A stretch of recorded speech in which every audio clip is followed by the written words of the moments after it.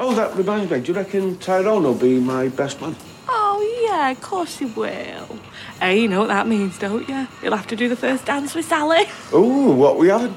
Oh, don't worry. She rejected all of my suggestions and plumped for a classic. My Heart Will Go On from Titanic.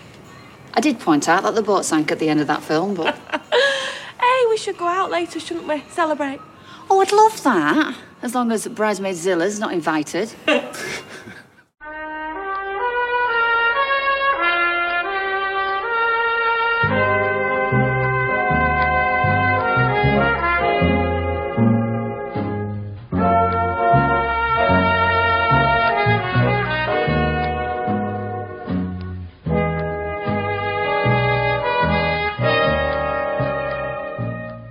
Hello and welcome to episode 146 of The Talk of the Street, an unofficial Coronation Street catch-up podcast that thinks we would have preferred if the whole of this week was just Sally spinning around in the wedding dress and Dr. Martin boots. I'm Gavin. Wasn't it Abby wearing the Doc Martin boots? I thought Sally was wearing a pair of boots as well as she came running out of the office. I can't imagine Sally and Doc Martin. That's why it stood out to me. Anyway. How are ya? Way to question the intro. Seriously. You're not the most observant of people, so I question everything you see. Huh.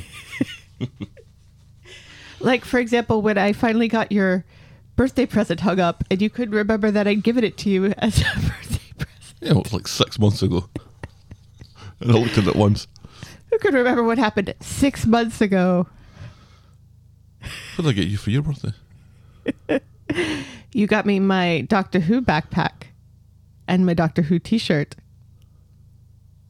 See, I don't remember that either. And yet I carry it with me everywhere. That I thought it was older than that. Wasn't that older than that? No, that was this past birthday. Oh, that was Christmas. Wasn't that Christmas? It was not Christmas. It was my birthday. Fascinating. Anyway, did you do an I'm? I don't think you did. It's fine. I think we've moved on. All right, that moment has passed. That moment has passed. Well, just a note for me on, well, that'll be March 14, 2022. There is no Helen I am for me to write down for last year tonight. I am questioning your ability to remember things. Yeah, that works. Good. So we've got our housekeeping done for next year. Excellent. How are you this week? That took 2 minutes.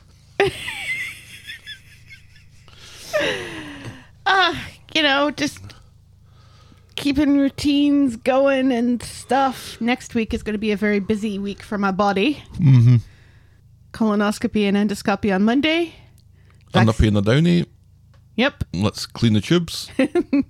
And then I get my first jab on Tuesday. Oh, you do? Yeah. Where's that about? Yay. Up in Lansing. If I haven't heard anything. I'm starting to wonder if I have actually put my name. That's like, I'll give it a couple of weeks. Yeah. Well, who did you sign up with? I don't think I had a choice at that point. Well, because a number of different pharmacies you can sign up to get on their waiting lists. And then there's the Eatonbury Health Department, which is what I'm going through. Eatonbury, is that like a Loganberry or a... or a Never Wake Up berry from the Blue Lagoon. Those weren't Never Wake Up berries, though. They did wake up. Right. Spoiler alert. Yeah. And like the ones in the Hunger Games where you eat them and you really don't wake up. And I can't remember what they're called. They were definitely based on the Never Wake Up berries. Yes. Only they really worked. That was a twist. That's how Suzanne Collins got away from ripping off the Blue Lagoon. Some of Brooke Shields' best work. Anyway. Yes, because so much about the Hunger Games is similar to the Blue Lagoon.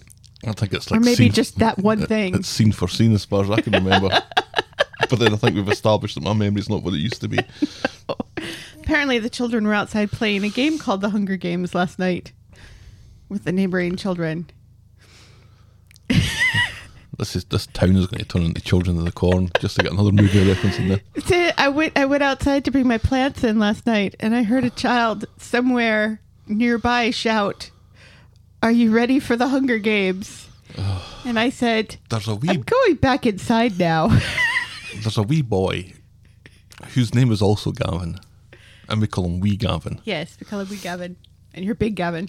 I think it was him, because above where we are is Stelly's bedroom, our Correct. 12-year-old daughter. Yes. And then across from this window is where our neighbours are. So I Right. can hear them when they're playing their trumpets or whatever and stuff. And when they're playing their little American Ninja Warrior thing, it's right outside that window. Right. I think I was just sitting down to work on Wednesday when I heard what I think was Wee Gavin going, "Caw-caw, caw-caw." And then there was a pause, and then there was, "Caw-caw, caw-caw." And then there was a pause, and then he just went, "Stelly." So he devised this little, sophisticated as it was, calling signal for our daughter. It didn't work, so he ended up just having to shout her name. Thus, his plan was scuppered. Caw-caw. And So I if you don't hear even a think caw-caw- that worked because at that No. time in the morning, she's got her headphones on and her window shut Right. because she's in school. So you're getting your vaccine. Yes. That is good. Yes. This is good. See, it doesn't feel like there's that much urgency about it anymore. And yet there should be because I got 3 emails this week about somebody coming down with the COVID at the schools. Right. 2 at the middle school, 1 at the high school. And yet they want all the kids to go back to school now and then be 3 feet apart as opposed to 6 feet apart. This is why our children are still remote. It feels like Because there's people are this so huge... good at judging 6 feet. But they're good at judging half of it. There's just such a huge push to put kids back in schools. I just don't understand it. It's like, don't we have bigger fish to fry? Mm-hmm. And yet apparently not. So, who knows? I know a lot of parents who are like us and are like, yeah, our kids are not going back yet. So, And yet a couple of school districts over, they're back come hell or high water after spring break. yeah, it's crazy. People are like, kids don't get it. Yes, they do. And they spread it. And it's the spreading it part that's the... Right. Why don't you get this? I have a friend who's a psychiatrist in Massachusetts, and her whole family caught COVID from their 13-year-old. The 13-year-old caught it and spread it to everybody else. Mm-hmm. You know, and they were really cautious because she's a doctor. It's just insane. Anyway, I'm getting off my high horse now. That's caught up. How are you this week? Yeah, I got some bad news. One of my bosses from way back from Scottish Amicable Prudential, she passed away this week, Oh no. which I think is the 3rd or 4th boss of mine from that era that's passed away. Wilma Kelso. What? Wilma's gone? Yeah. Oh my God. Mm-hmm. She and I were Facebook friends. Yeah. I had no idea. Yeah. God. We've lost a lot of friends this year. Feels like it.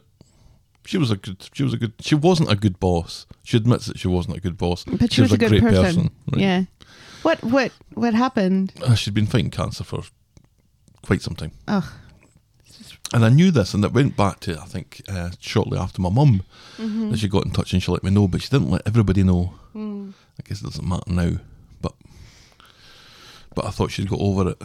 And her daughter's due to give birth to her first grandchild in June, which there's always something like that, isn't there? Yeah. Oh well.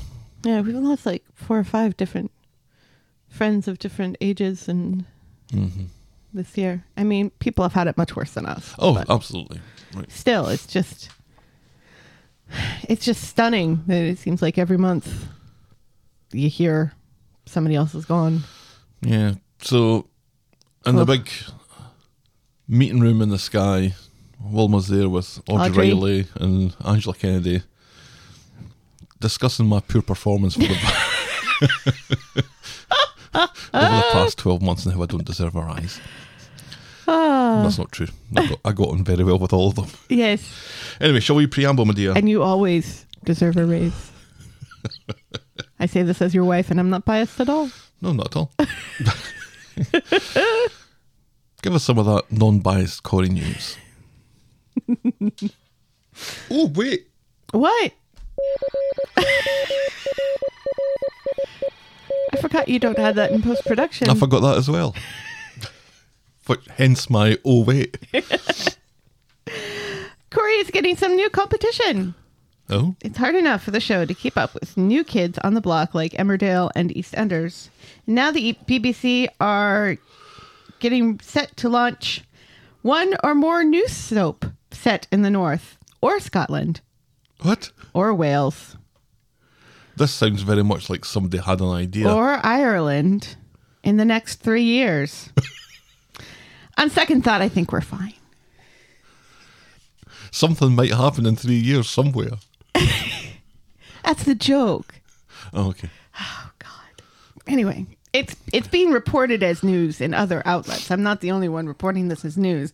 I'm just the only one. I don't think you had a scoop on this, but... I'm just the only one with self-awareness to say, I don't think this is really something we need to worry about. No, and even if it was, do we worry about it? I don't know. Former Corey star Gwen Taylor has made the jump to EastEnders. The former Anne Foster will play grandmother to Stuart and Callum, whoever they are. No idea. No idea. Cockneys, no doubt. Do you watch EastEnders? Nope. No, you just watch Emmerdale. Yep. Emmerdale is the one you watch now. Yep. As well as Corey. And when I walk in and you're watching classic Corey or classic Emmerdale, I can't tell the difference sometimes. Most of the time. There's sheep in one of them. I won't tell you which. I'll let you find out yourself. Finally, sad news is Faye Brooks does not win Dancing on Ice, although winner Sunny J says she totally should have. But like Billie Eilish at the Grammy saying Morgan Thee Stallion should have won, it really means nothing if you don't hand the trophy over. Fucked up. Isn't it? What the hell? Don't say somebody should have won. If you've won, you have the power to give it over. So just shut up, sit down, and enjoy your trophy, Sunny and Billy. And that's Corey News. I think you fucked it up again. Did I? It's just that at that point, like, I was running out of space and I didn't want to waste another piece of paper. I can totally understand. Because there is such a lack of paper in this house.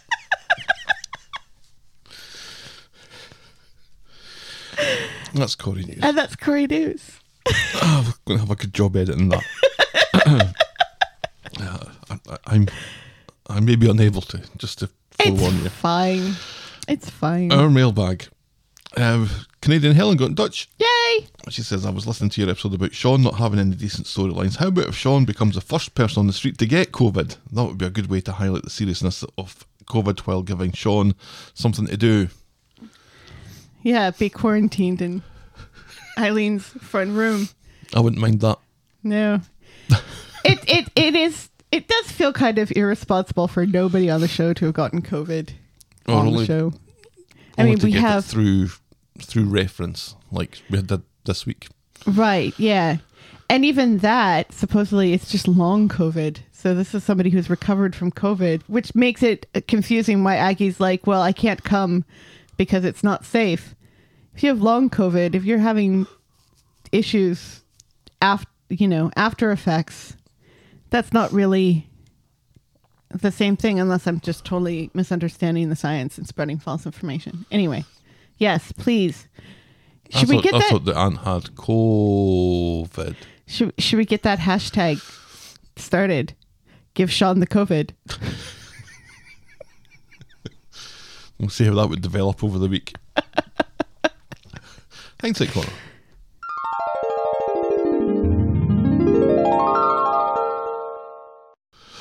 Snog, Marry, Avoid was a BBC Make Under programme. Oh, that's my alarm again. I need to remember and switch that off. It's very unprofessional. Snog, Marry, Avoid was a BBC Make Under programme that ran for 6 seasons, 64 episodes from What? 2008 to 2013. The show focused mainly on transforming fakery-obsessed or slap addicts in Britain into natural beauties by stripping them of their skimpy clothes and layers of makeup and giving them a make-under instead of a makeover with the help of a POD, the personal overhaul device. Sounds a bit like slut-shaming to me. Uh... It doesn't sound like a very good show. Oh, I don't think it was. I think I've maybe watched 1 or 2 episodes of it. There was a celebrity version, I think. It's a bit like your dad saying, wipe that crap off your face and you're not going out in a skirt that's short. It would present them like that and then ask people if they would snog, marry or avoid them. And of course they would all avoid them. And then they'd take off the makeup. Right, yeah. They'd become the Ali Sheedy in the Breakfast Club, and all of a sudden they're, oh yes, I'd like to snog or marry that person now. That was a kind of gist of it. That's not a good... Did Tyrone do the dirty on Maria? In 2000 he was engaged to Maria, but she broke it off when she discovered that he'd shagged Fizz. Ah! And then he kind of done the dirty on Fizz when they were on a break by having a quickie with Gemma. Gemma? Yeah, we knew this. Gemma, who is going to be... who's technically his sister-in-law now. God, they really are just missing the banjos now. Because Gemma is engaged to Chesney, who is Fizz's brother, who is engaged to Tyrone. Yes. So they make a square there, don't they? Yeah. And now this. Oh, that's how this tune goes.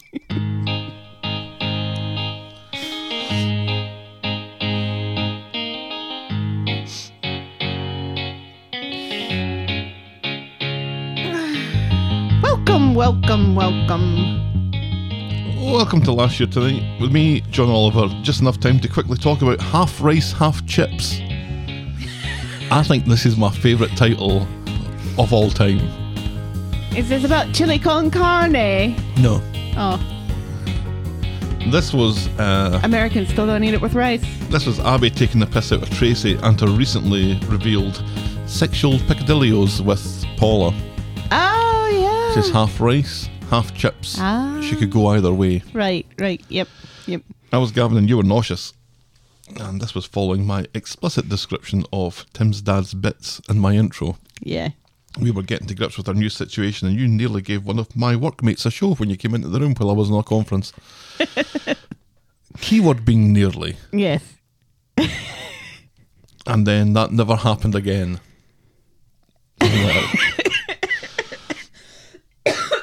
You've changed the angle now, so if I did come in half undressed, people would actually see me. Yeah, I had to. Because now, if I stick my head in to grab something from the drawers, everybody shouts, "Hi, Helen!" Mm-hmm. I'm in some meetings though where they don't know who you are, like I was last night when you stuck your head in and shouted, "Right, I'm away, get my vaccine, bye!" No, I was off to get a COVID test. Bye. Mm-hmm. And then the whole conversation was like, "What just happened there?" And I pretended that it didn't happen. Of course you did. Seemed to work. Because you have to get a COVID test before you get a colonoscopy. Corey announced its abridged schedule. Alia puts her voggling fingers to good work as she finds out more shadiness in Tim's dad's past, while Tim's dad has more baths than Joseph this week. Ew. A trip to the vet gives Evelyn more than an eye-watering bill as she bumps into someone she used to step out with in years gone by. That was a year ago, and it was such a disappointing... Yeah, such a disappointing end to it. And now she's seen somebody named James? Yeah, our friend James. We know James. Do we know James? Yeah, James is a younger lad that we met when Tyrone first met Evelyn. Oh, right. Yeah, we haven't heard of... Not since then. Yeah, so this is kind of ridiculous. But anyway, continue. And I don't notice things, apparently. Ken runs into Norris, a fellow resident at Shady Acres, but Norris paints a very bleak picture of life in the retirement home. The writer seemed determined to make Emma a doormat for Seb for the second time as he and Alina deny that they still have feelings for each other. Michael annoys Grace. Neither David nor Gail work at the factory, both hang out at the factory, and now one of them works at the factory. Poor Gemma's struggles with the quads continues despite Bernie's best efforts and a horrible friend's worst efforts, and is quizzed by PC Tinker about her drinking habits. Remember, she was drunk when she was looking after the kids, and we all discovered that that's against the law. We learn more about Chesney's personal hygiene regime than we absolutely needed. Shona's magazine subscriptions are up for renewal. Hope wants to stuff Cerberus. Our moment of the week was Gemma's depression and her hopeful conversation with Bernie. And our boring moment of the week was pretentious Chinese-speaking man at Shady Acres. And that was Coronation Street and Talk of the Street this time last year. Yes. Pretentious white Chinese-speaking person. It was the Charles guy, was it? Yeah. Was it Charles? I think it was Charles. I think the key point there is that it was a white guy. He was trying to speak Mandarin that and talking he about could all the speak times they Mandarin, went yes. to. Yeah. Not an actual Chinese person. Shall we dive in, my dear? Yes, please. Our first storyline today is Harriet in the cellar. Will is in the cafe when Charles comes in worried that he didn't see Harriet at the Mother's Day service. He assumes that she's not well, so he buys some bickies to wangle a brew out of her later. What? Will covers saying that Harriet is off to Dendyke to check on a Gav? parishioner, but... Gav. It's the wrong show. Oh shit, these are my Emmerdale notes.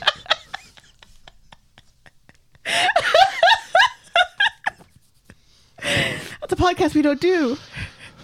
So I don't know why you're taking notes. Oops. Well, move on.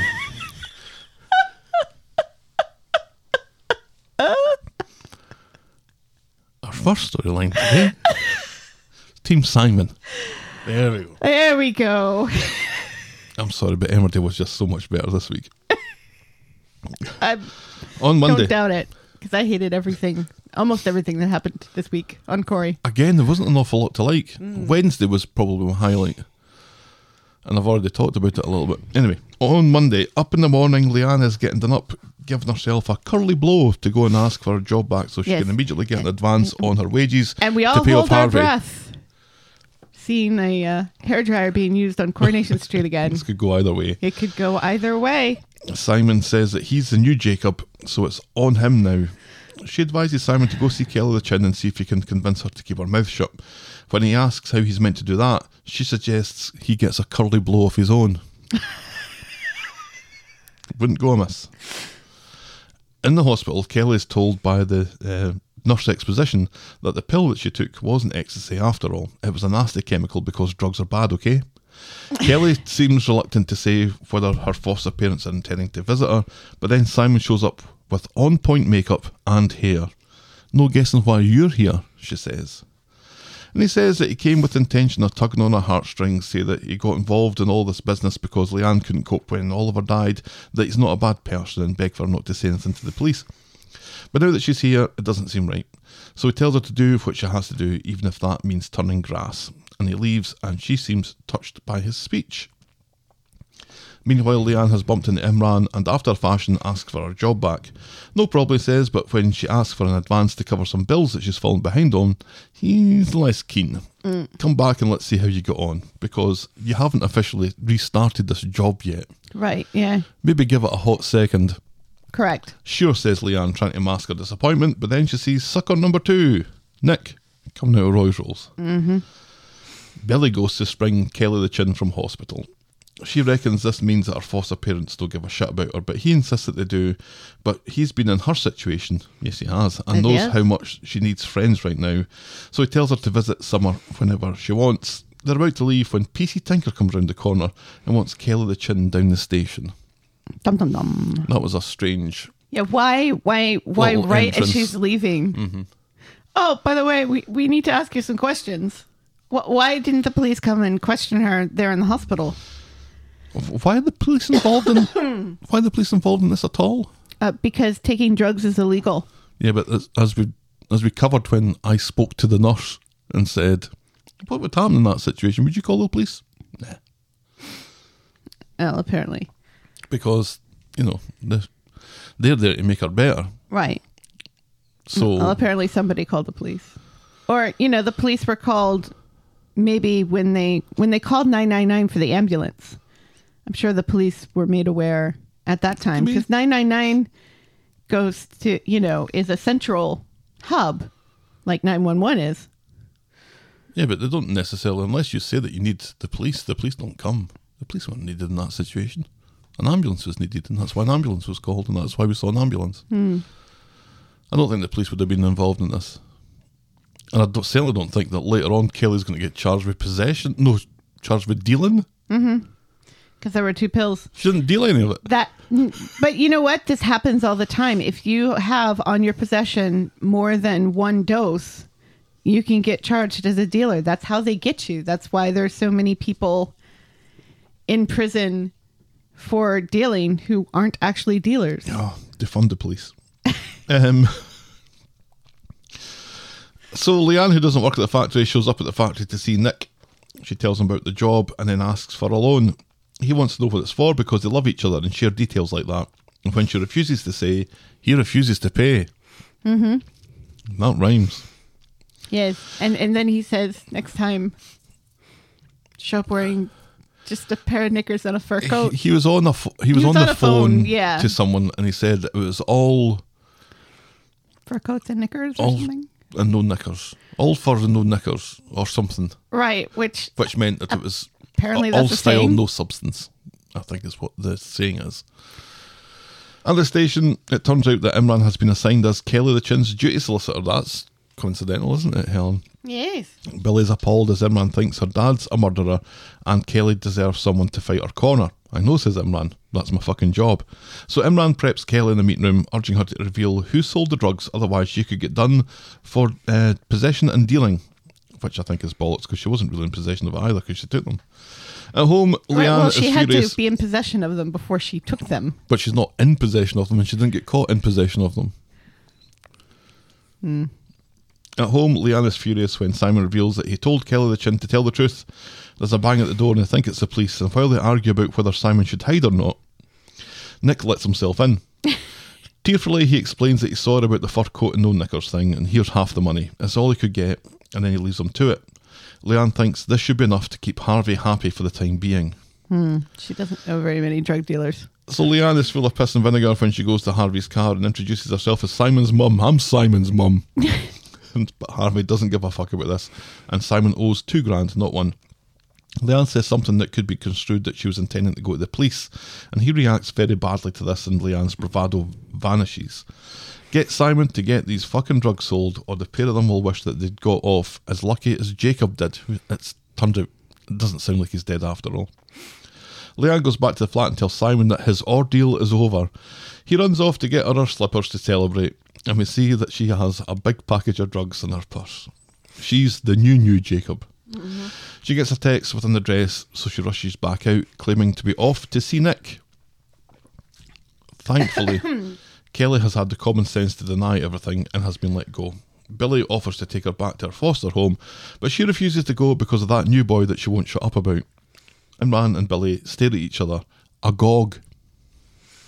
Yeah, it makes me wonder, because it sounds like this, at first I thought it was just like an annoying kid or somebody she just doesn't like, but it sounds like this is somebody who is potentially dangerous. Yeah. Yeah. Or abusive. Which I kind of wish they would explore more. It feels like that would have been a much more interesting storyline than drugs. Yeah. It also sounds like it's a care home problem more than a foster home problem. I don't know. No, you can be fostering more than one child at a time. Yeah. If Angels in the Outfield has taught us anything.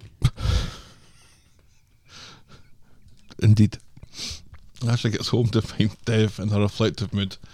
He doesn't want her near Kelly the Chin ever again, and they argue until Ash admits that she was the one who bought the drugs. She hates herself and just wanted to forget that for a few hours.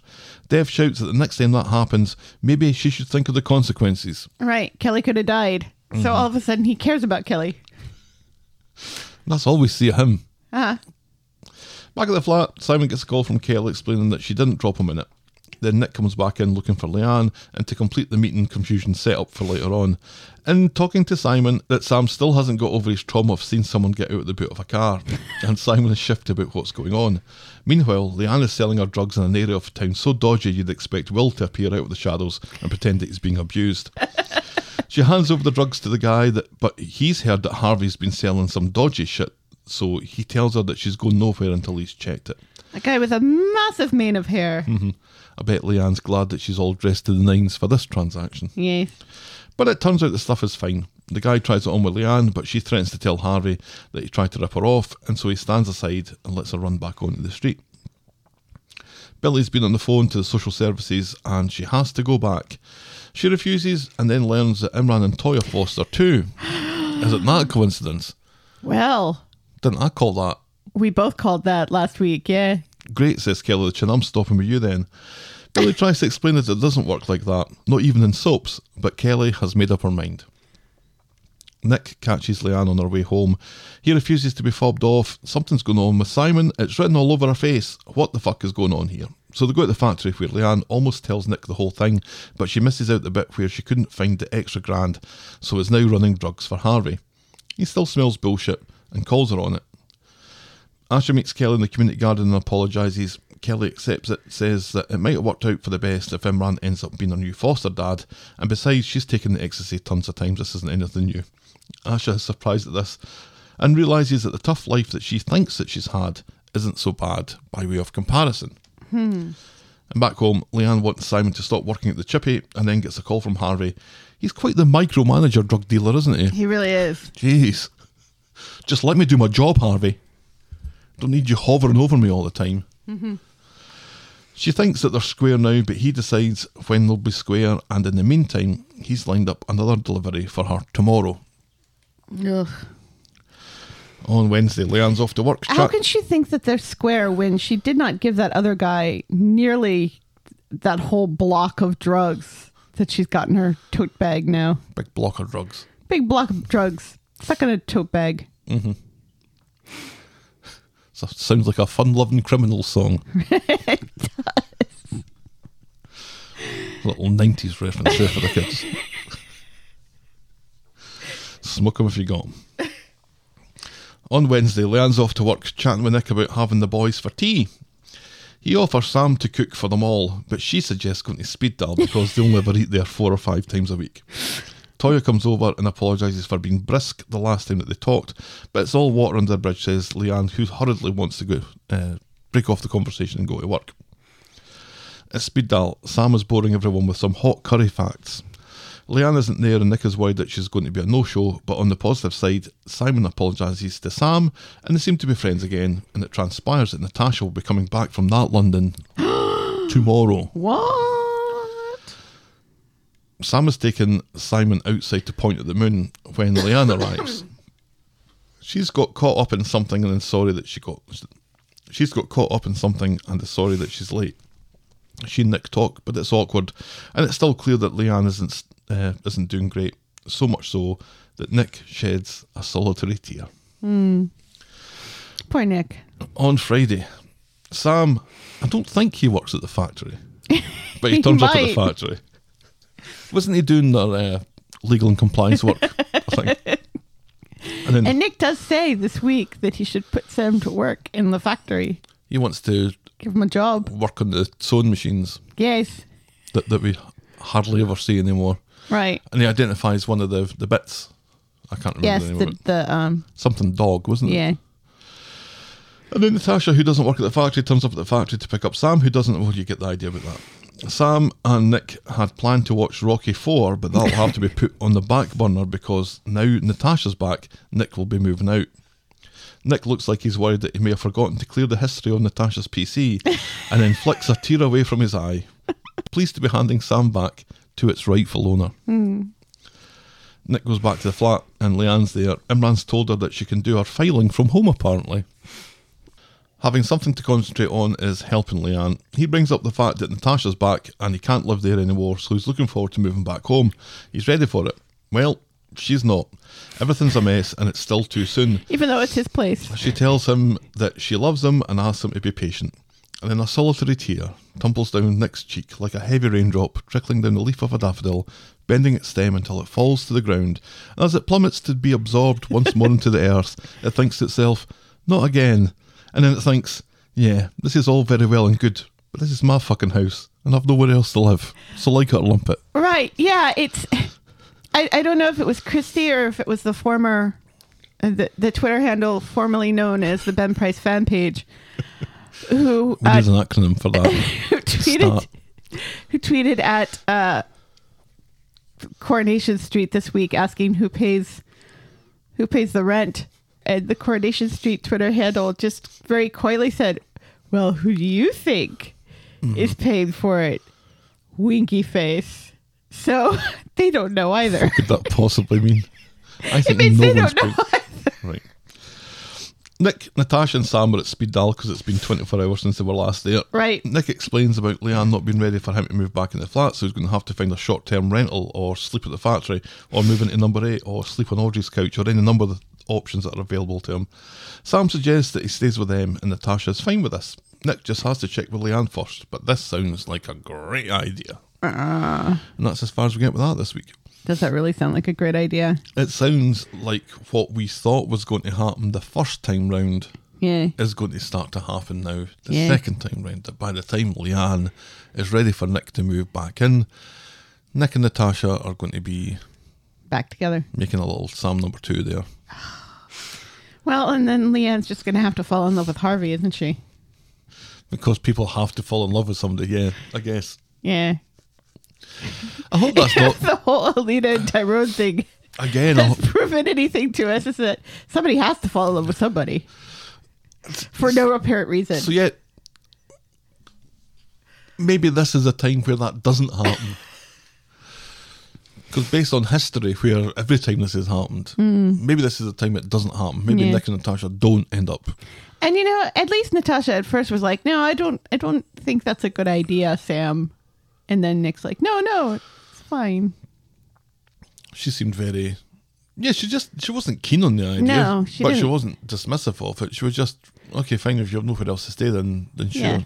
Because I think Nick is now, She kind of gives in to everything Sam wants Right. already. So, but Nick has won her over in his looking after Sam, because her whole concern at the start, or so she said, was that she didn't want somebody just to be coming in and out of Sam's life. right, If you want to be part of Sam's life, then you're part of Sam's life forever. right. And he seems to be living up to that side of the bargain. Yes. So he has some bargaining chips with her. Absolutely. Now, Leanne not wanting Nick back, is that just because of the whole drugs thing? I think it's just because of the whole drugs thing. If it wasn't for that,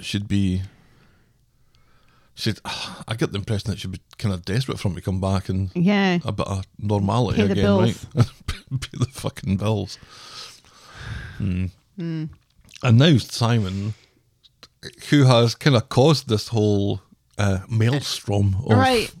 of Has no of idea. woe, is back He's- to normal and Right, yeah.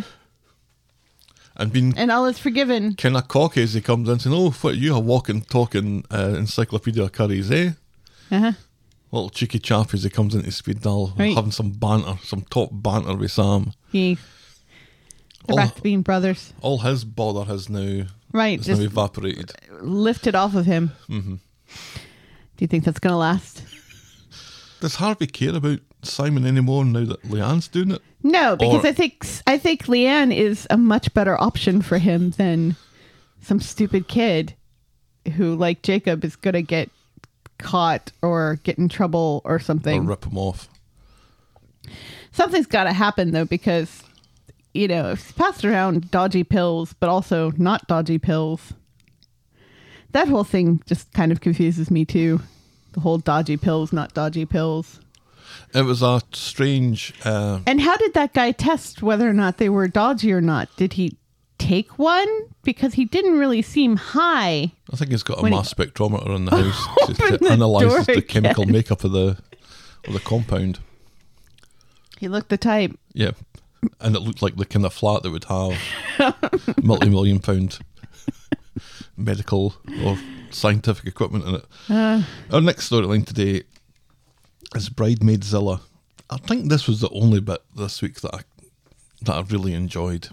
And see, I didn't really. I wasn't hugely happy with a lot of this. Well, let's find out which bits. Poor Abby. On Monday, Abby has got the week off, and Kev asks her if she's going to get some wedding stuff sorted out. but she doesn't really know what that means. And so she asks him for a list of things that she has to do. He hasn't got one, but knows someone who has. And then Sally shows up with binders and enthusiasm. Right, yeah. Without Abby's knowledge, he has gone to his ex-wife to ask her to plan his wedding with Abby. Yes. Without talking to Abby first. Correct. This isn't weird. Sally, predictably, is a fucking nightmare. Well, maybe not so much, but Abby isn't keen on the regimented approach. She's about to ask Sally if she wants a bag of cheesy poofs, but Sally thinks that she's about to be asked if Sabby wants to be her maid of honour. Sabby? Sabby. Sabby promises to focus, but now... Allie? That'll do. Really wants to know who Sabby wants.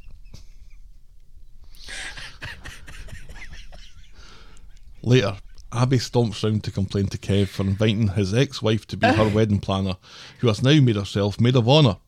Fizz is there looking for Tyrone, who's probably at home having a cold shower thanks to another storyline.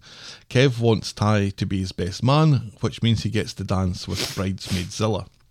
In the pub with Fizz and Jenny, Abby's complaining about Sally and saying that she doesn't even want a maid of honour.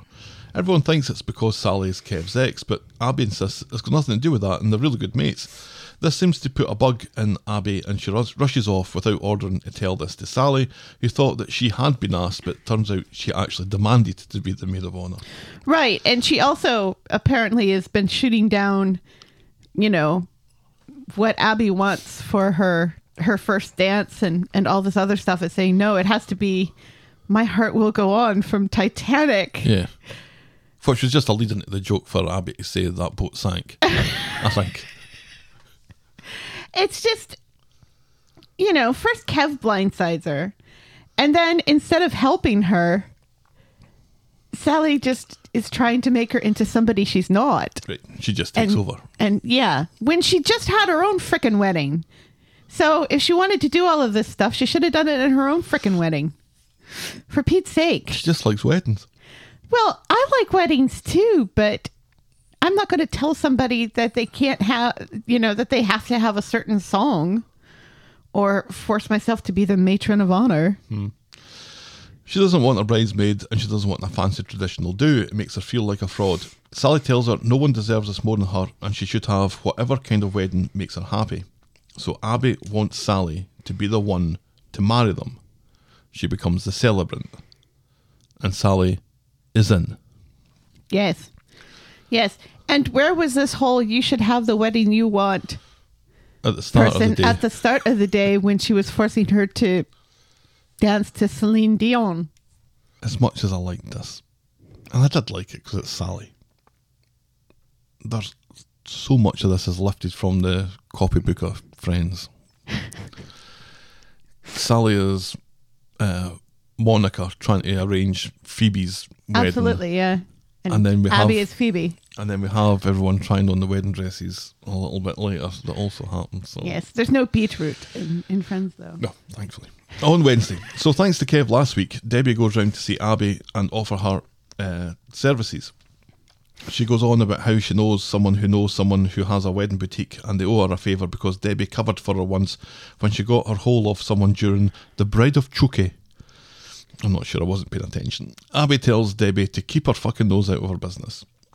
So she goes to Roy's Rolls and sees Tracy and complains about that bitch Debbie who's ferrying in loads of designer dresses to the bistro for a dress party with champers, a finger buffet and a private chef. What an utter cow.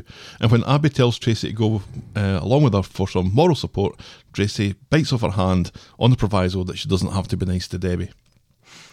So they land, and she's not nice to Debbie. No. So they land on the bistro, and immediately Sally comes sprinting out of the office in a dress, and then spins for a good couple of minutes.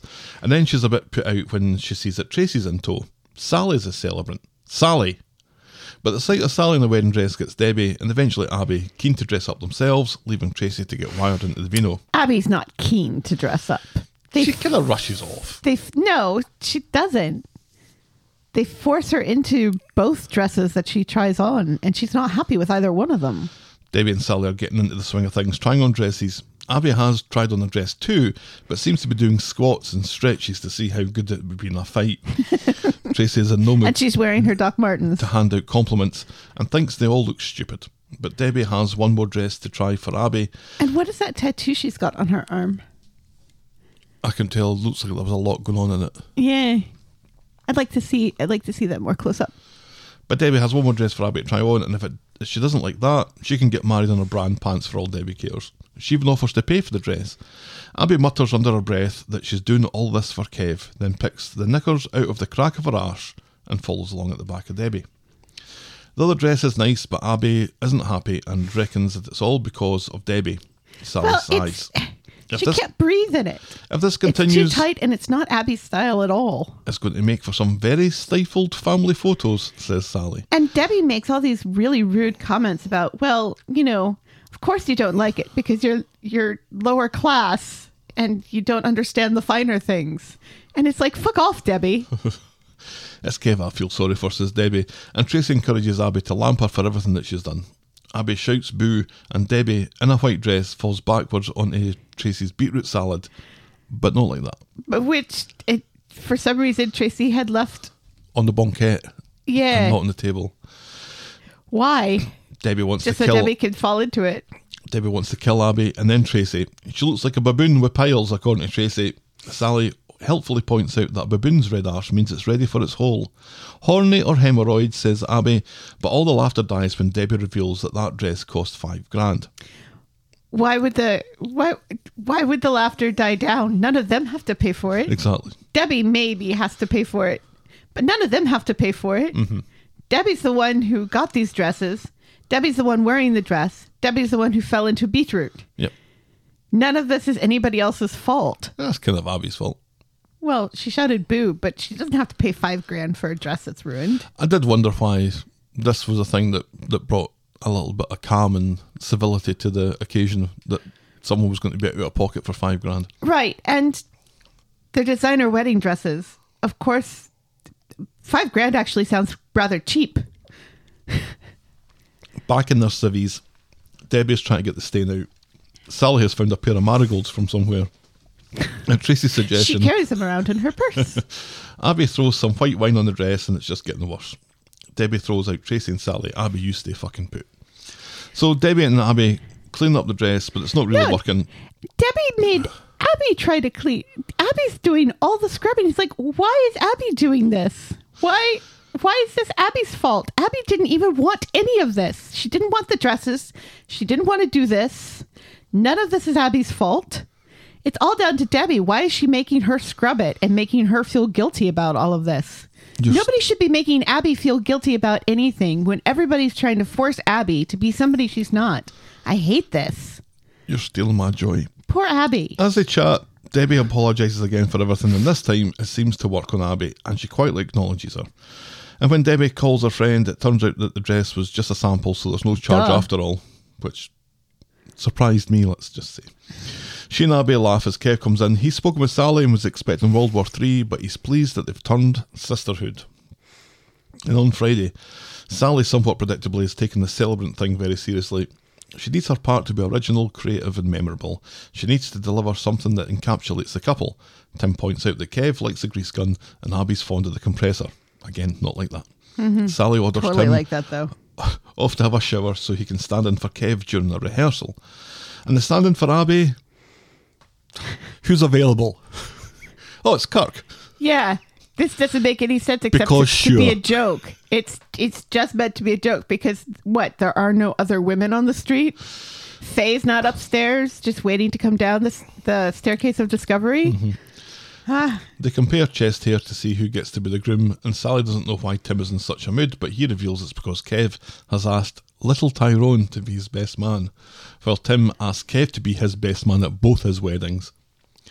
Kirk points out that this way Tim has no responsibilities and can just get bladdered, and that seems to put a little bug in Tim's ear. Then Tim bumps into Kev and Abby on the street and they ask him to join them for a pint. Why don't you ask little Tyrone, says Tim, and he keeps walking.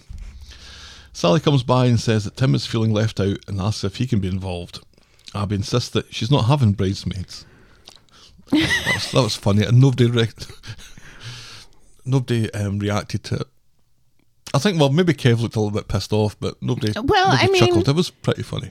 I think one of the things she's saying is, you know, and this is going to look really weird because he's already got a best man. So if he has an usher or something and there's nobody standing on Abby's side. I don't think that's what she meant at all. I thought she meant that Tim could be the bridesmaid. See, I thought it was like, look, I already told you I'm not having any bridesmaids. It's already going to be weird that you're going to have a best man standing there and I'm not going to have a maid of honor. Oh, I think you've read much more into that than I did. I just took it as, well, we'll see. We'll give Tim something to do. Well, I'm not having bridesmaids. Anyway. You want to see Tim in a dress? Is that it? He's done it before. He'll do it again. Kev says that he'll see what he can do. So when the next bump into him, they offer him the role of chief usher. He wants to know who he'll be in charge of. They point to Seb, who's there to explain what's going on in another storyline. Tim is made up and gleefully runs down the street, telling Sally his good news on the phone. And that's as far as we get with that this week. Like a child. Yeah, well, Tim's been kind of childish all through Friday. All through the history of the show. Showing off his chest hair. Because let's remember, you know, what is it, 2 weeks ago when he and Steve were being very childish about getting to drive a hearse. Yeah. I typically find Tim being childish funny. I found that kind of funny. Yeah. It was like a wee boy running down the street. Yeah. Yeah. It gets old after a while. And then when you see him like being like an adult, like in the whole face stuff, I don't know. It just, meh. Oh, you've managed to encapsulate that storyline perfectly, and some grunts and a shrug. Well, because once again, this is trying to soothe someone else's ego in a way that's not what Abby wants, but she's just going along with it to make somebody else happy when it's her day. Mm-hmm. All I could think of is that I will be really, really happy to see Gemma and Chesney in their karaoke wedding. Someday. Someday, give me that karaoke wedding. I'm not even sure for that. I don't either, but I just want to see it. Okay. Right. I think the writers are creating a rod for their own back with this, but sure. Our next story, well, see, that was meant to be, I'm sure that was meant to be the fluff. That was meant to be the fluff funny bit. Yeah. The only thing that it really did was it made Abby and Debbie not really hate each other as much as they did going into it. Right. Yeah, that's the one good thing that came out of it. But it also just makes Abby a walking mat for everyone else on the show to force her to be something she's not. And that makes me sad because I like Abby and I like her just the way she is. I do like that tattoo, whatever it was. It made me look at my arms thinking, you know, it's been a while. Yeah, yeah. I've got lots of space in this arm. I know. A bit less space in this arm, but... Once I'm vaccinated, I'll make an appointment for my next tattoo. Oh, what are you getting? I don't know yet. I've got a list. Our next storyline today, Born to Ron. On Monday, Ronnie bumps into... Oh, okay. Grace and Michael. I wasn't doing 2 Emmerdale gags this week. I'll save that for next week. Ronnie bumps into Grace and Michael, who are about to get their 3D scan. Ronnie asks if they're going to find out the sex. Grace doesn't want to know, thinking the surprise will get her through the labour. Michael wants to know so he can paint everything blue or pink. He asks Ronnie's opinion, or green, which or white. flusters him somewhat, and then he suggests a piss-up, which is all he's really done so far, which can then be a gender reveal party. Grace is dead against it, thinking the party sounds worse than childbirth, but when Michael says that she could get a nice surprise at the end of it, she seems to come round to this terrible idea. Right, yes. People have died at gender reveal parties. They should not be a thing. I've read the headlines, but I've never read any content. Why are people dying at gender reveal parties? Because people are doing like pyrotechnics to like explode pink or explode blue. So they're not fighting? No, right. No. They're getting shot accidentally or, you know, hit accidentally with pyrotechnics or inhaling or ingesting chemicals. It's just a dumb idea. Yet another top quality American import. I into know. the UK. I was like, oh no, please tell me this isn't becoming a thing in the UK. You're welcome, UK. Fewer pyrotechnics in the UK, though. Although I guess you can buy fireworks anywhere in the UK. It's not like guns. Yeah. Yeah. Yeah, you can. Yeah. Because people, our British friends are always complaining about fireworks at weird times. They want to move over here. There's fireworks far more often over here in the middle of the day when nobody can see them. Not really. Yeah, really. Only in certain times a year. There hasn't really been very many fireworks. Not really, but only calendar specific. Michael gets home from the scan and Grace has gone along with the plan. That rhymes as well. Yes, it does. She's dropping the results for Tracy to make some things, I don't know, for a gender reveal party. Ed like a worries balloon or something. about the expense once he learns what a gender reveal party is. But Michael says that Ronnie's paying for the lot, and Ed is not happy with this, thinking that he's getting shown up. Right. James thinks that he's just feeling sorry for himself. So Ed, who doesn't work at the factory, goes round to the factory to apologise to Michael, who I forgot had worked at the factory, and to insist that he's going to be the one to pay for this stupid fucking party, and he goes off to dig out his tie with budgies on it. Right. Or parrots. Is it parrots? I think it's parrots. I think they landed on budgies. Ed explains all this to Ronnie in the pub, basically telling him to keep his nose out. Ed goes for a shite, and then Ronnie's mystery levels take a little rise when he gets a call from someone he doesn't want to speak to, and he lets them know this in no uncertain terms. Yeah. Who could this be? On Wednesday, Grace and Michael are in Roy's Rolls, drawing up a list of party items to source. In comes Ronnie, who announces that he has a present for the baby he needs to get in the house, so Michael explains where the key is hidden. Under a flower pot. Belter. Then when Grace mentions that she'll be bussing it into town because Michael has an important meeting, Ronnie offers to pick her up. So Ronnie's wrapping a present in the house when there's a knock at the door and he shouts someone to come in, and then this very sophisticated looking woman comes in, and Half his age. In all the liquor dens across the galaxy, I find you in a terraced house in a depressed, nameless part of the northwest, she says. She knows that she messed up, but she begs him to come home with her. She's still his wife. Timbot 4000 says, who eats chili con carne without rice? Well, All of America. it bears repeating. Timbot 4000 says, shit just got interesting. That as well. In fact, more that than the first thing you said, Timbot. Because now Ronnie has two mysteries. Yes. What's the deal with his wife, and why Right. is he here in the first place? Well, except we know the answer. Right, yeah. Bring it a bit. Meanwhile, Grace is outside Freshco's, which, I'm sorry, they need to update their livery. That logo is straight from the 1970s. 1970s. So you That think doesn't really work with 70s. pale blues and 80s. yeah, that works with the 70s. Of course it does. And she leaves a message with Ronnie to tell him that she's ready to get picked up. But hold on. Wait a minute. She needs to pee again. Give me 15 minutes, she says. And she heads back into the store where hopefully she'll buy a pair of jeans without a fucking hole in the knee. Back in the house. You sound like an old man. Ronnie's wife explains, I'm an old man.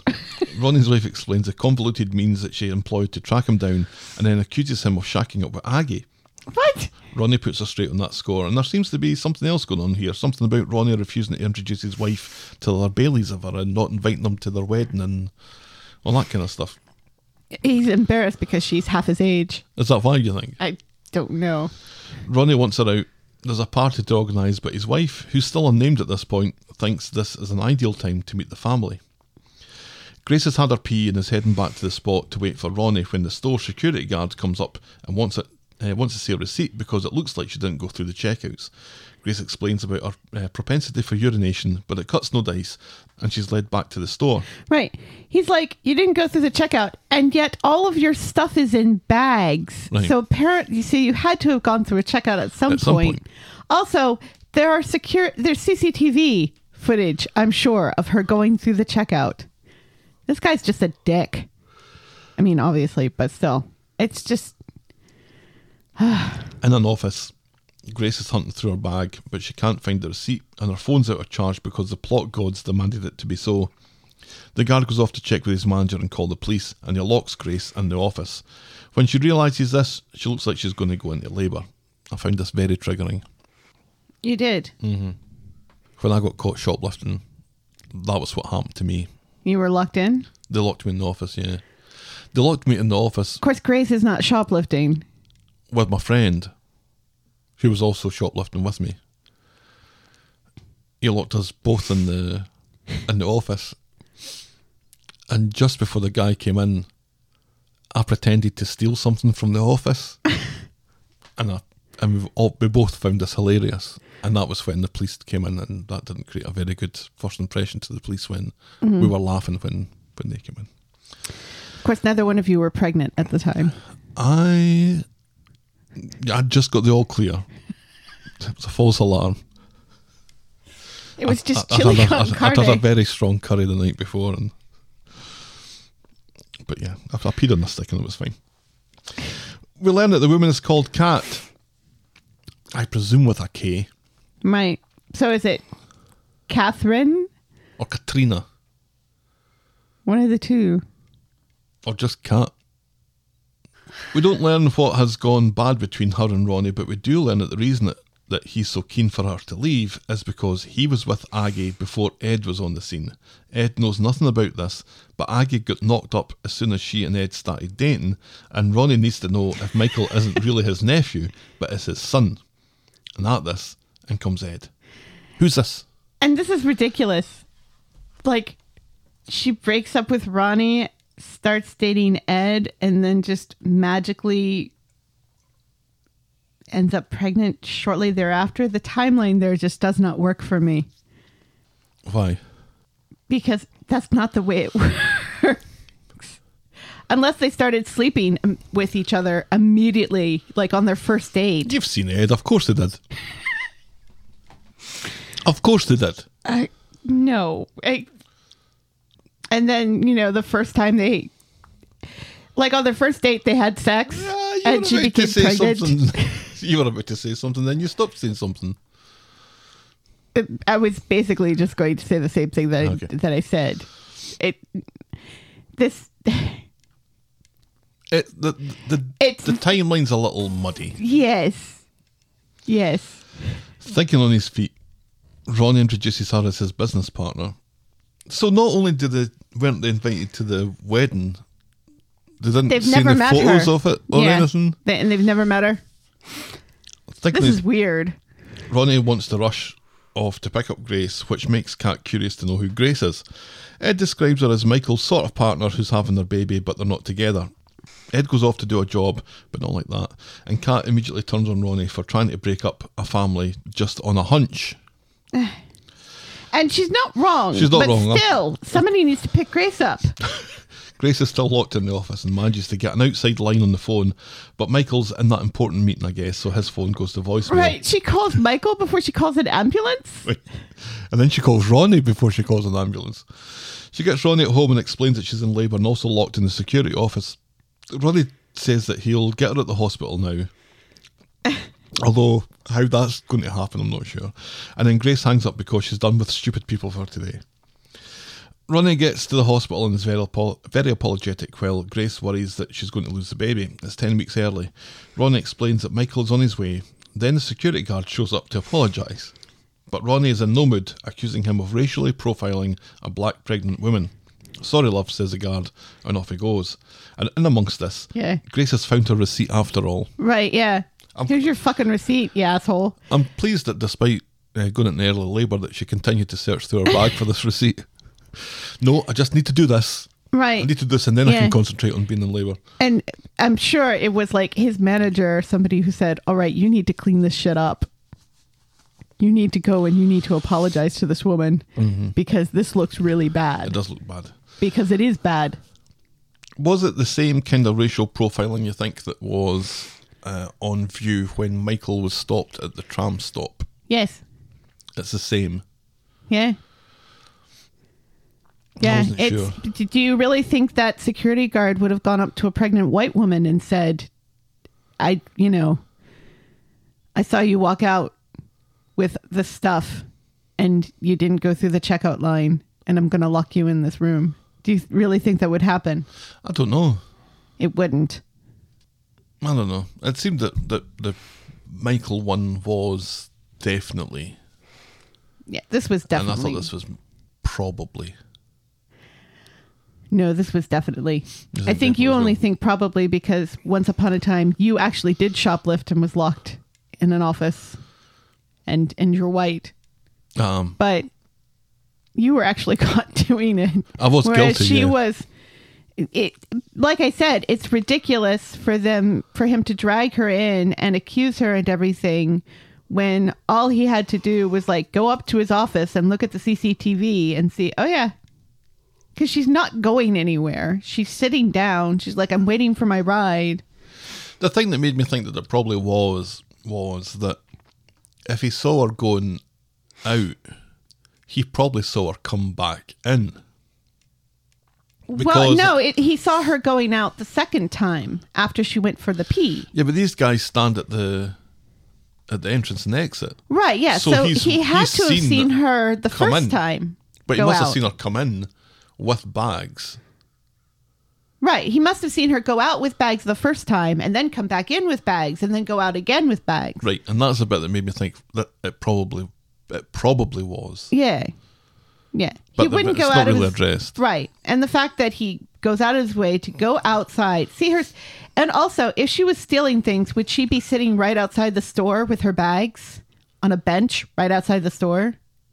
The fact that he makes such a big deal of it and then drags her back in and then locks her in. See, I think it didn't become a big deal until he locked her in. No, it was already a big deal because, he wasn't listening to what she was saying. Well, she wasn't presenting anything that was proving that she didn't. Except, of course, for the fact that the stuff that she's got is in bags. Means she had to have gone through the check-in line. I guess you could turn up with empty bags. We've got tons of Meyer bags. You could if you wanted to. Yeah. But he had to have seen her. Yeah, and that's the bit that confuses me. Okie doke. Also, there are other ways to prove that she didn't steal the stuff, like the CCTV footage. Yeah, which is well, let's go back and we can look at the cameras and stuff. Yeah. But don't need to lock you in an office to do that. And the fact that she's very much trying to prove it, that she's like, well, no, let me look at my phone. You can see my charge. And then getting upset because her phone's out of charge and stuff. I mean, she's trying very hard to... Right, and that's I think what I'm saying is like it wasn't heated. There was no antagonising the situation. She was trying to rectify the situation. Right. This could have calmly been resolved back at the supermarket by looking at the cameras. Nobody needed to be locked in anything. Right. It's a kind of locking somebody in something that I've found. And dragging her back into the store and everything, because I'm sure he's got a walkie on him. He could have called up to his manager. He didn't even have to leave the room to talk to his manager. He could have probably called him on the phone. Yeah, I didn't like the locking bit. No. So later, Michael bursts in. Have I missed it? It's all about you, isn't it, Michael? The area around Gracie's bed isn't exactly a haven of calm as Michael panics about the baby arriving early and Ronnie insists on talking about the racist security guard. Outside the ward, Michael is still making it about him and his baby, but more enthusiastically he's arguing with Ron about why he was late picking Grace up. Ed comes in and calms the situation and tells Michael to go to Grace and then tells Ronnie not to beat himself up about the whole being late thing. Then Ronnie goes to get coffee and when he comes back he's in an emotional wreck. Ed knows something is up and demands to know what. Ronnie says he can't do this anymore and he explains about him and Aggie getting it on when they were just kids before she met Ed, he's very careful to say. Well, Ronnie was married. Right, yeah, it's like... Well, Ronnie was... not to this one, though. Yeah, to another one. To another one, right. Because this one was not even in utero at the time. I thought so, no. Did they even think about... Or maybe this is just Ronnie. Maybe Ronnie just keeps on managing to find younger models.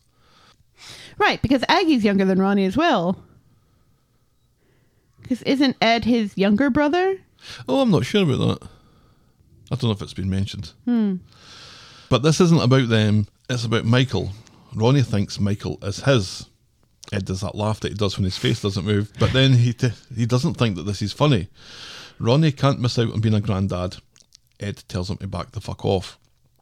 Outside, Ed calls Right, Aggie. and he's ridiculous too, because he's like, Michael is yours, of course he's yours, you're the one who raised him, blah, blah, blah, but I don't want to miss out on being a grandfather. And it's like, well, if Michael is, for all intents and purposes, Ed's, then you're still not a grandfather. Outside, Ed calls Aggie and gets confirmation that yes, she got her hole off of Ronnie, but no, Michael is Ed's. She just knows. And at that, Michael and Ronnie run out the hospital. Michael's a daddy to a beautiful daughter. He saw the baby come out, so he's sure it's Gracie's. That was quite funny. That was funny. I like that part. And then he says, I've seen the unseeable. They all celebrate, and while Michael is distracted, Ed throws daggers at Ronnie. On Friday, mother and baby are doing well, although Grace is worried that the baby came early as a punishment for what she put Michael through earlier in the year, or last year. Michael insists that they put the past behind them and focus on what they have now.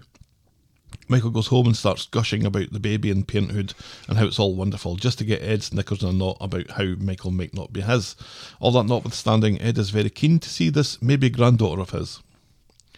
But this has really knocked Ed for six, and even when he FaceTimes Aggie, who still insists that Michael is his, he can't stand the thought of her and Ronnie being together. Their marriage was built on honesty and trust, apart from that time he was gambling their house away. And now it's for nothing. Then there's a knock at the door, and it's Ronnie's, complete with a pink teddy companion, and Ed looks like he's about to kick his brother's teeth out of his arse. Ed tells him that he's not welcome at the house or at the hospital, and the argument is only brought to an end when James comes out, but not like that, and tells Ed that Aggie's on the phone. He's already come out like that. And Aggie's on the phone for him. Ed slams the door in Ronnie's face, and Ronnie has a look about him that this isn't the first time somebody slammed the door in his face. Chatting again with Aggie, Ed says that he feels second best, and that she married him out of spite. She points out that if that was the case, she'd have hightailed it away when he financially ruined him. And he's like, oh, don't you turn this on me. But love is what keeps them together. He needs to know if she loved Ronnie. Love will keep us together. She needs to know if she loved Ronnie 30 years ago. And in tears, she admits that she probably was in love with him. But that was before that she met Ed. And she reckons that he must before she found out he was married. And she reckons that he must have been in love with people before he met her. That's different, he says. How? She loves him now. She'd marry him again tomorrow. Don't let this be the thing that destroys their marriage. And he says that he needs to sort his head out. Yeah, no kidding. Then he gets a call from Michael. He needs Ed at the hospital stat. The baby is having trouble breathing on her own, and she's back on the ventilator. Plus, she's going to have to be kept in for 10 weeks until the due date. And James, at least. Yep. And then James reminds Michael that he has to keep his strength up while Ed is distant as he looks on. And in a quieter moment, Ed reminds Michael that you never stop worrying about your kids. It's just that after 18 years, you stop noticing. Outside, Ronnie shows up, which angers Ed, but they have to cool their jets because James shows up and then Michael. The baby's name is Glory. Ronnie thinks Grace and Michael will be back and forth like a fiddler's elbow while the baby is there, so he offers to buy them a car.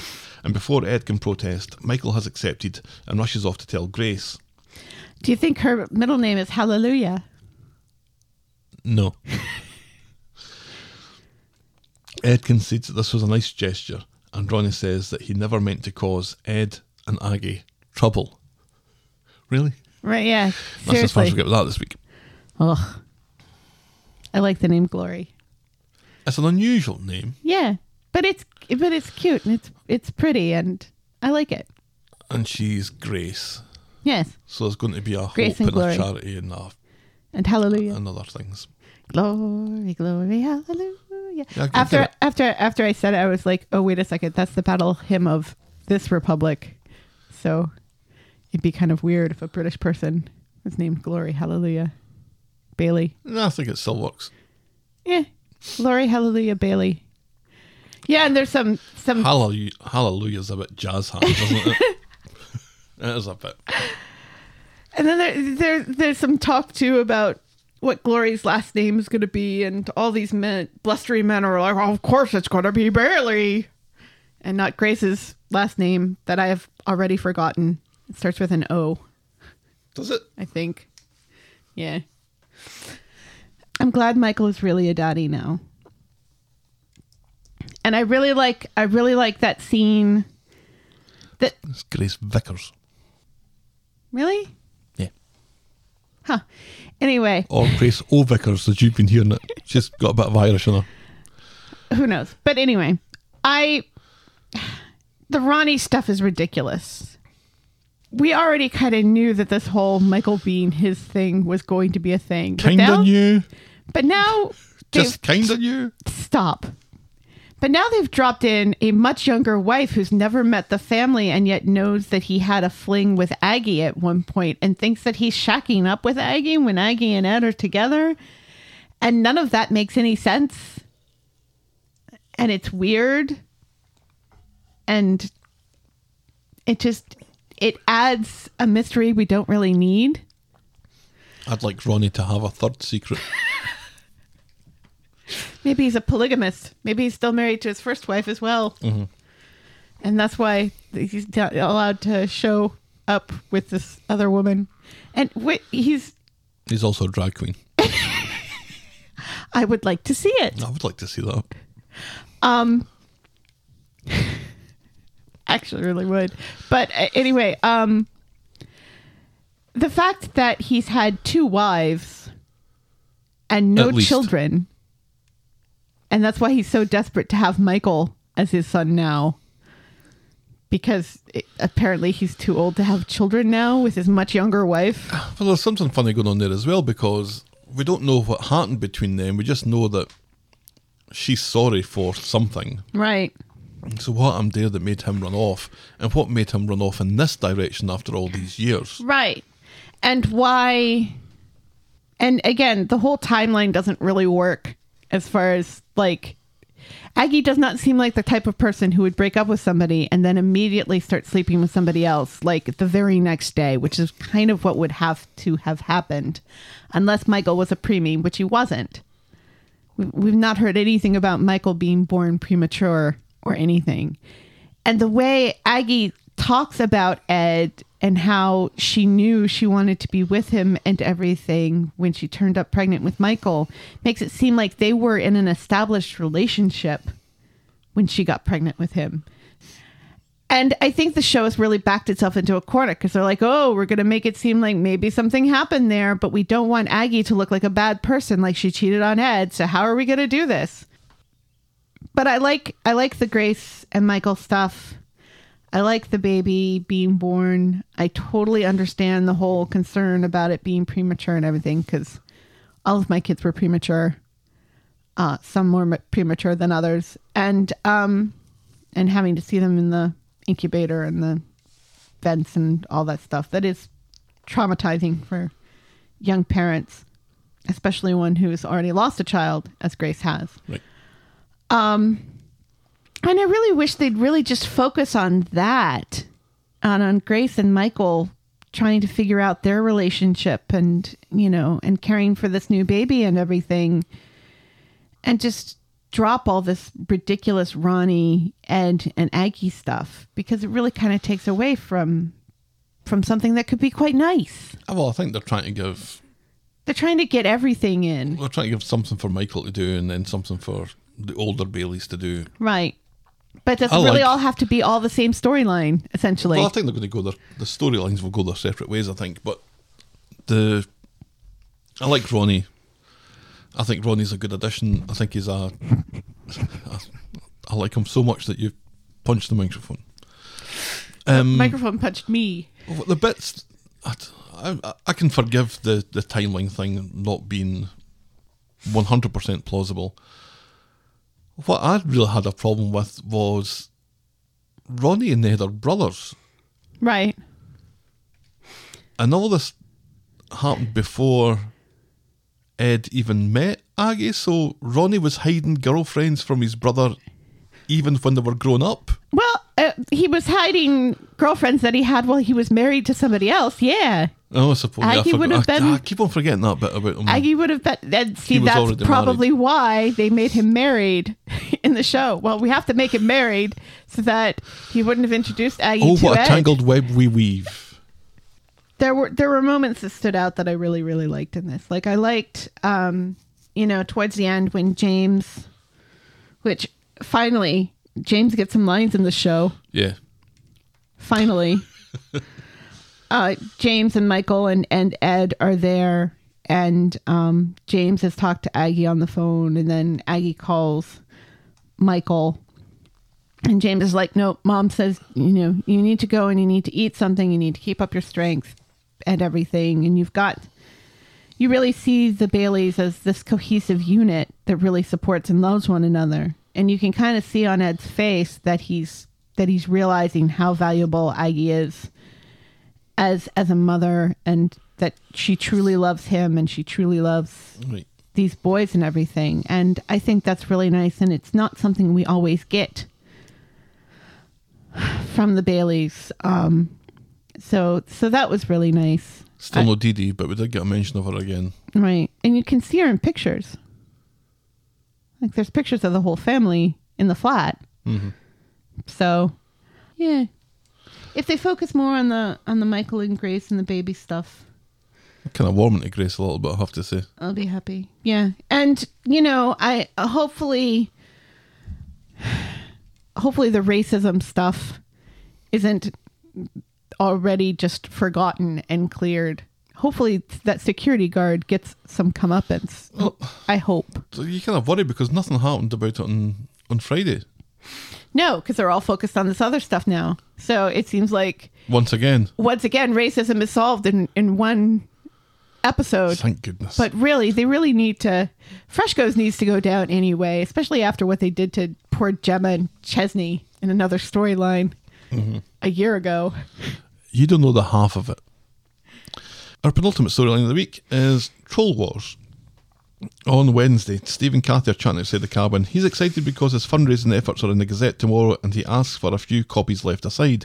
No problem, says Brian, as long as you pay for them because your paper bill is way overdue. Steve's embarrassed by this, thought Ken took care of it and promises to pay next chance it gets. Yeah. Inside, Brian shouts at him in the street about owing $40 and saying, instead of saying, all right, and then quietly, when Steve comes to pick up the paper, say, mate, you still owe us $40. I've had a newsagent shout at me for owing them 40 quid before. So this feels very written out in my life. Did they just write out your life for this for this week's episode? I was walking by the newsagent and it was very much a situation that was like that, where where it came out and said, are you paying your papers anytime soon? I was like, oh shit, I thought my wife had paid for it. No, yours. And that was like 40, 45. What were you subscribed to? It was the Times. Oh. Fancy. Oh. We got the Sunday Times. That's what really pushed the price up. Yeah. So, Steve, inside, Kathy is uber pissed at Brian. Steve's just lost his wee boy. Brian is a poster boy for capitalism. They're running a business and he owes 40 quid. If they gave out freebies to everyone with a sob story, they'd never make any money. Kathy has heard enough and pays Steve's paper bill from her own pocket. In the Rovers is a poster for Steve's fundraiser. Kathy and Fizz chat about it. Kathy's still guilty about before and thinking about donating some more money. Fizz suggests that she does some fundraising of her own, maybe a car wash or a window wash. Washing stuff in general is very popular these days. Kathy catches Tracy on her way home from another storyline and explains about the newspapers being paid off, and then she's made an ideas board that she'd like to discuss with her and Steve about further fundraising. How about a barn dance? Tracy says that she'd rather stick pins in her eyes, and she says her family's not Kathy's grief project, and goes in, leaving Kathy to say, well, I never, to no one. Seriously, and... I'm all for Tracy being a bitch, but that was completely uncalled for. It was so manufactured. And I mean, yes, she's coming from another storyline where somebody sat in beetroot and somebody's going to have to pay $5,000, and she didn't get to enjoy being mean to Debbie as much as she had hoped, and she didn't really get the food that she'd hoped. It was just a crappy salad that Debbie put together. She's the chef. Mm-hmm. But still, the fact that she's very much saying, no, we don't want your help fundraising, when that's the whole point of fundraising is just, what does she have against Kathy? All of a sudden. Right. On Friday in the cabin, Brian and Kathy are having a good old bitch about Steve and Tracy in the article about Steve's fundraising in the Gazette. Kathy blames Tracy's attitude on Brian and can't believe that the Kate Bush wannabe mouth almighty pished all over her fundraising ideas and offer for help. Brian tells her to be the bigger person to try again. Tracy's unloading the florist van with some designer bags. Someone's been treating themselves. She, Bernie and Kathy chat about Steve's efforts fundraising, and Kathy again offers her assistance, but Tracy is needlessly rude and seems to accuse Kathy's offer of selfishness on her part. Bernie tells Kathy not to take any notes and get some cider with her and the Rovers. So Kathy and Bernie are bitching about Steve and Tracy and the Rovers. The below-the-line comments in the Gazette Online particularly infuriating Kathy. Emma overhears them chatting and says that she's told Steve and Tracy that they need to get a break, and Tracy has her eyes set on a posh French ski resort for a holiday. When Emma leaves... Yeah, because when you think Tracy and Steve, you think skiing. Mm-hmm. And the Tunisian desert. Remember that? Mm-hmm. When Emma leaves... Or was it Moroccan? It was some desert. When Emma leaves, Kathy and Bernie begin to wonder how they could afford this and where the money went for the German doctor a few months ago. That's a good point. Mm-hmm. Bernie reckons that they've pocketed the lot and then goes off for a shit, leaving Kathy to start tapping into her phone. At number 1, Steve is wearing a shirt that makes him look like Mr. Blobby has smoked way too much dope, taken a white and thrown up and down himself. He's checking the comments in the Gazette Online, and then amongst all the positive messages he finds loads of comments suggesting that they've ripped off Oliver's fund. The comment that kicked off the negativity came from someone called Lemon Drop. Tracy wants names. Steve can't believe someone would think that he'd line his pockets from the death of his son, and Amy isn't for taking this lying down. Then Kathy's in Roy's Rolls and she overhears Amy complaining to Asha about the trolls. Then Amy goes to pay Kathy for the papers, but Kathy says there's no charge, it's all been taken care of. Oh, that's really lovely of you, Kathy. Thanks, says Amy. And right. Kathy looks like she wants the world to swallow her up. Which is exactly what Tracy should have done, but didn't. Right. Once again, somebody is mean to somebody, which makes somebody do something even worse. Mm-hmm. This keeps happening on the show. Yeah. So...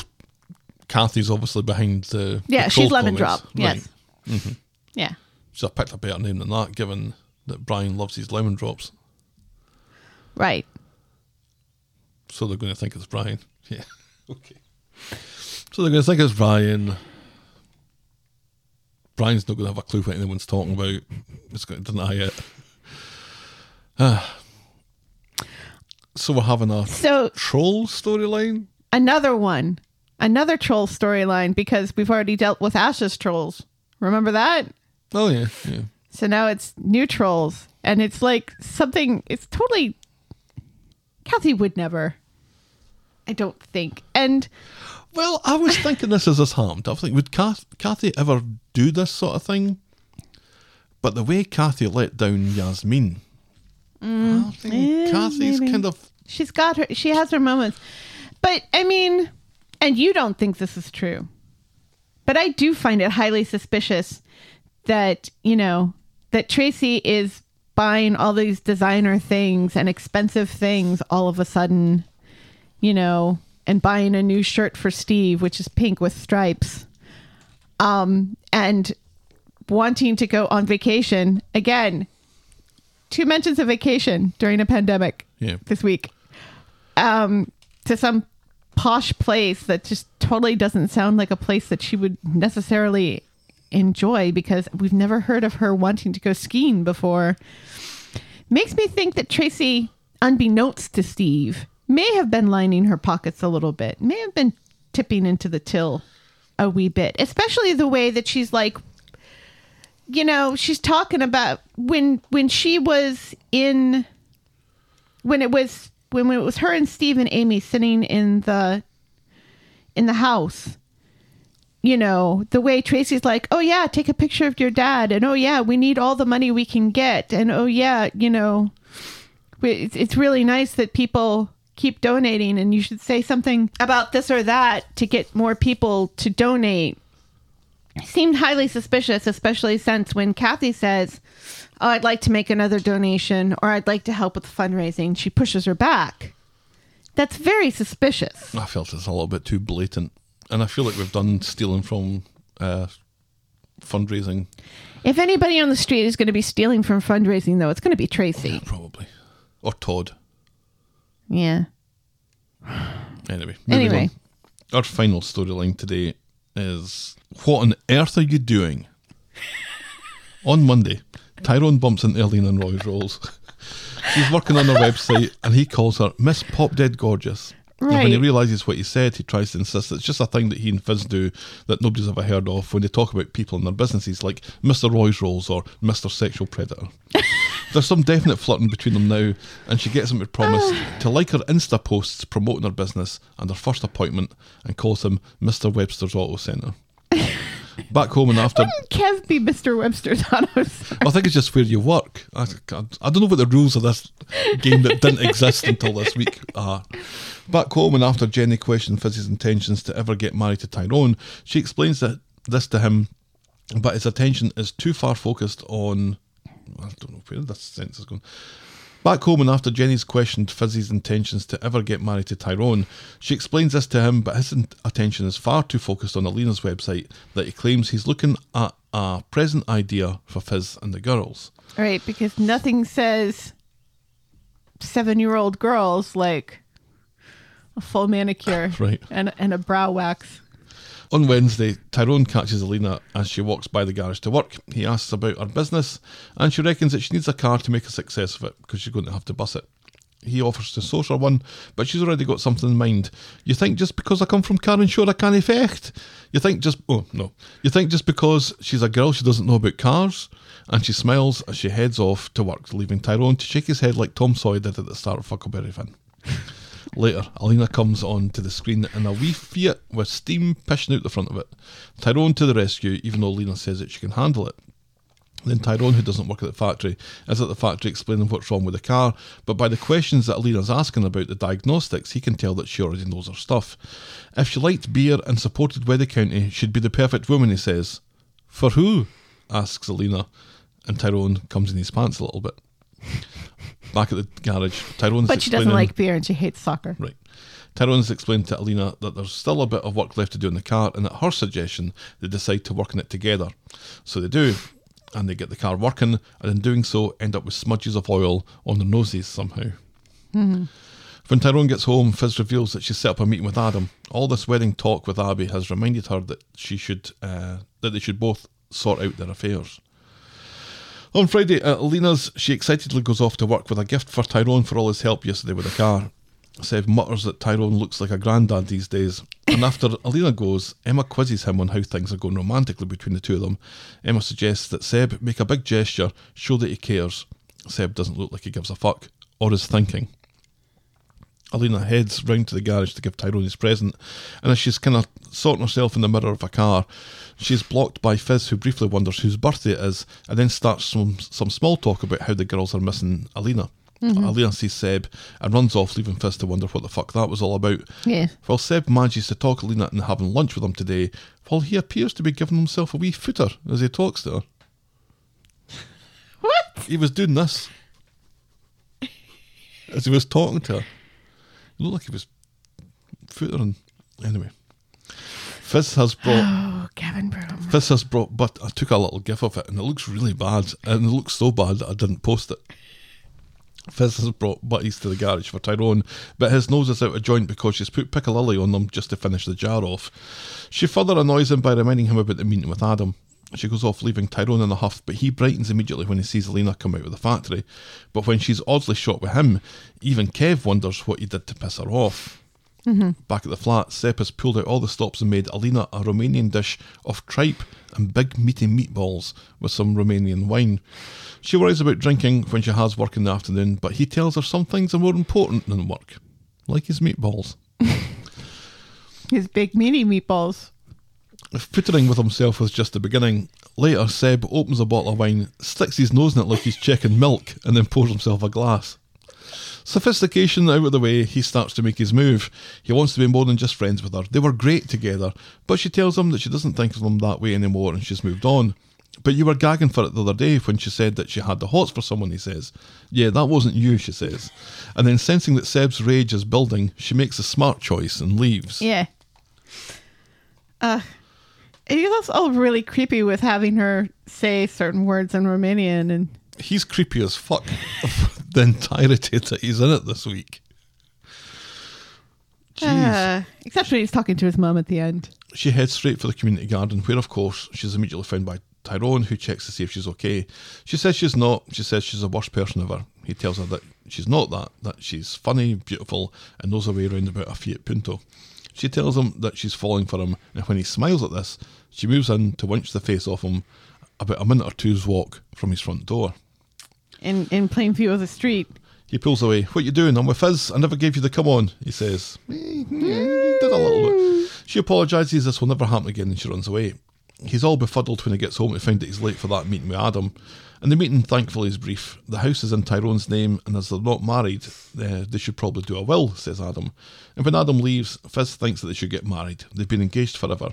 Ty doesn't think marriage is something they should do for financial reasons, and so by having romance implied at her, Fizz storms out in the huff.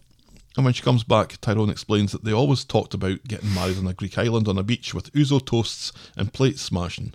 Romantic. Just like Mamma Mia. Just like Mamma Mia. And That was cute when they said that together. And this seems to win Fizz back, and then he heads out back to work again, warning her that he might be late getting home. There's something that he needs to sort out. In the meantime, Ches comes over and Fizz explains the events of the day. She worries that he doesn't know that she loves him. Ches wants to talk about him and Gemma, but he advises her to give Tyrone a surprise. Meanwhile, Tyrone is meeting Alina at the garage. He apologises for his reaction, but since they kissed, he's been able to think of nothing else, not even Mamma Mia. What does it matter, says Alina. You're with Fees, and she's not about to break up a family. Best just to forget it. And off she goes. So Tyrone gets home and immediately goes to bed, claiming to bail.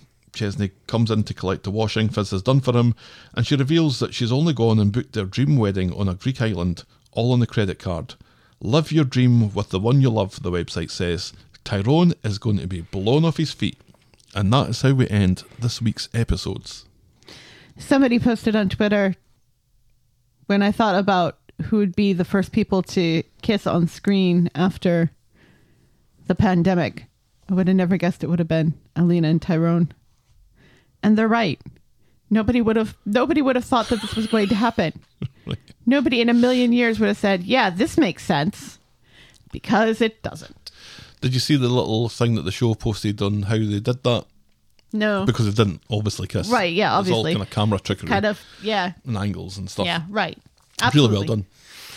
Yeah. Trying to find something positive in this. That was really well done. I liked Chesney and Fizz hanging out and doing laundry. And Chesney, bitching about Bernie leaving things in her pockets. I continually forget that they're siblings. Right. Like, what the fuck's Chesney doing round there? And why is he talking to Fizz like he's known her his entire... Oh, okay. Right. Yeah, there is that sibling thing. Right. Maybe that gives them some history. Right.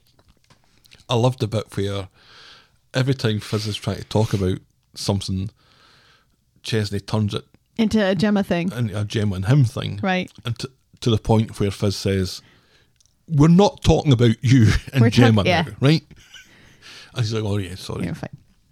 I quite like that bit. Yeah.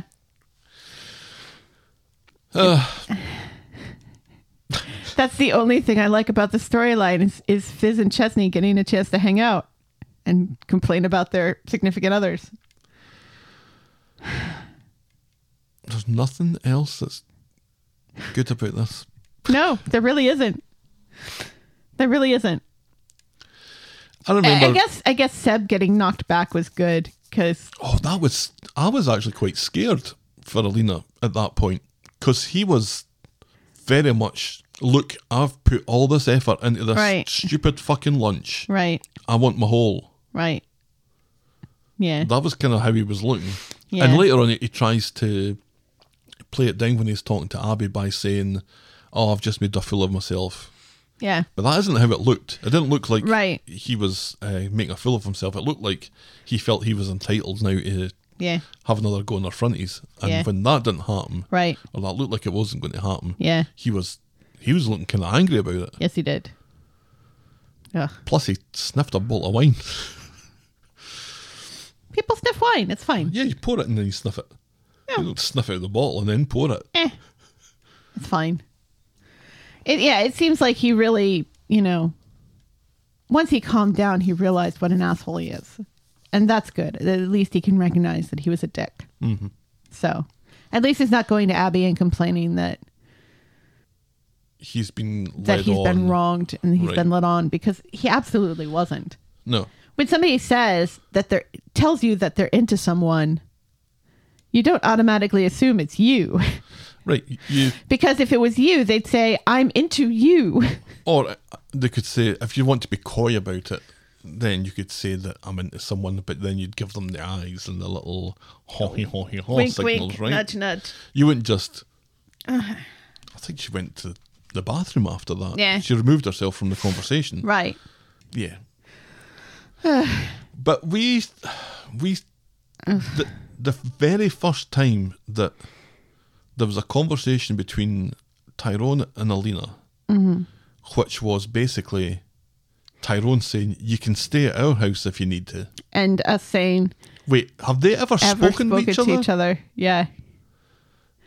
And Again, then, it's the show writing something into existence that should not happen.